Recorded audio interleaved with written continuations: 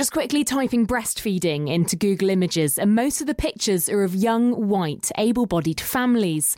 It's something Coseley mum and NHS support worker Lou Oliver is trying to change. Feeding babies can look all manner of different ways, and unless we show this imagery, we can't demonstrate to people that those in different situations can feed their babies. Apart from empowering mums, Lou says a lack of representation is even leaving women vulnerable. If we don't have diverse images within, say, medical books, we risk complications because actually our health professionals can't diagnose mastitis on brown breasts because all of the medical books have mastitis symptoms on white breasts. Public Health England have already said they want to use the image bank, and Lou's hoping we'll soon see the photos in leaflets and posters across the West Midlands.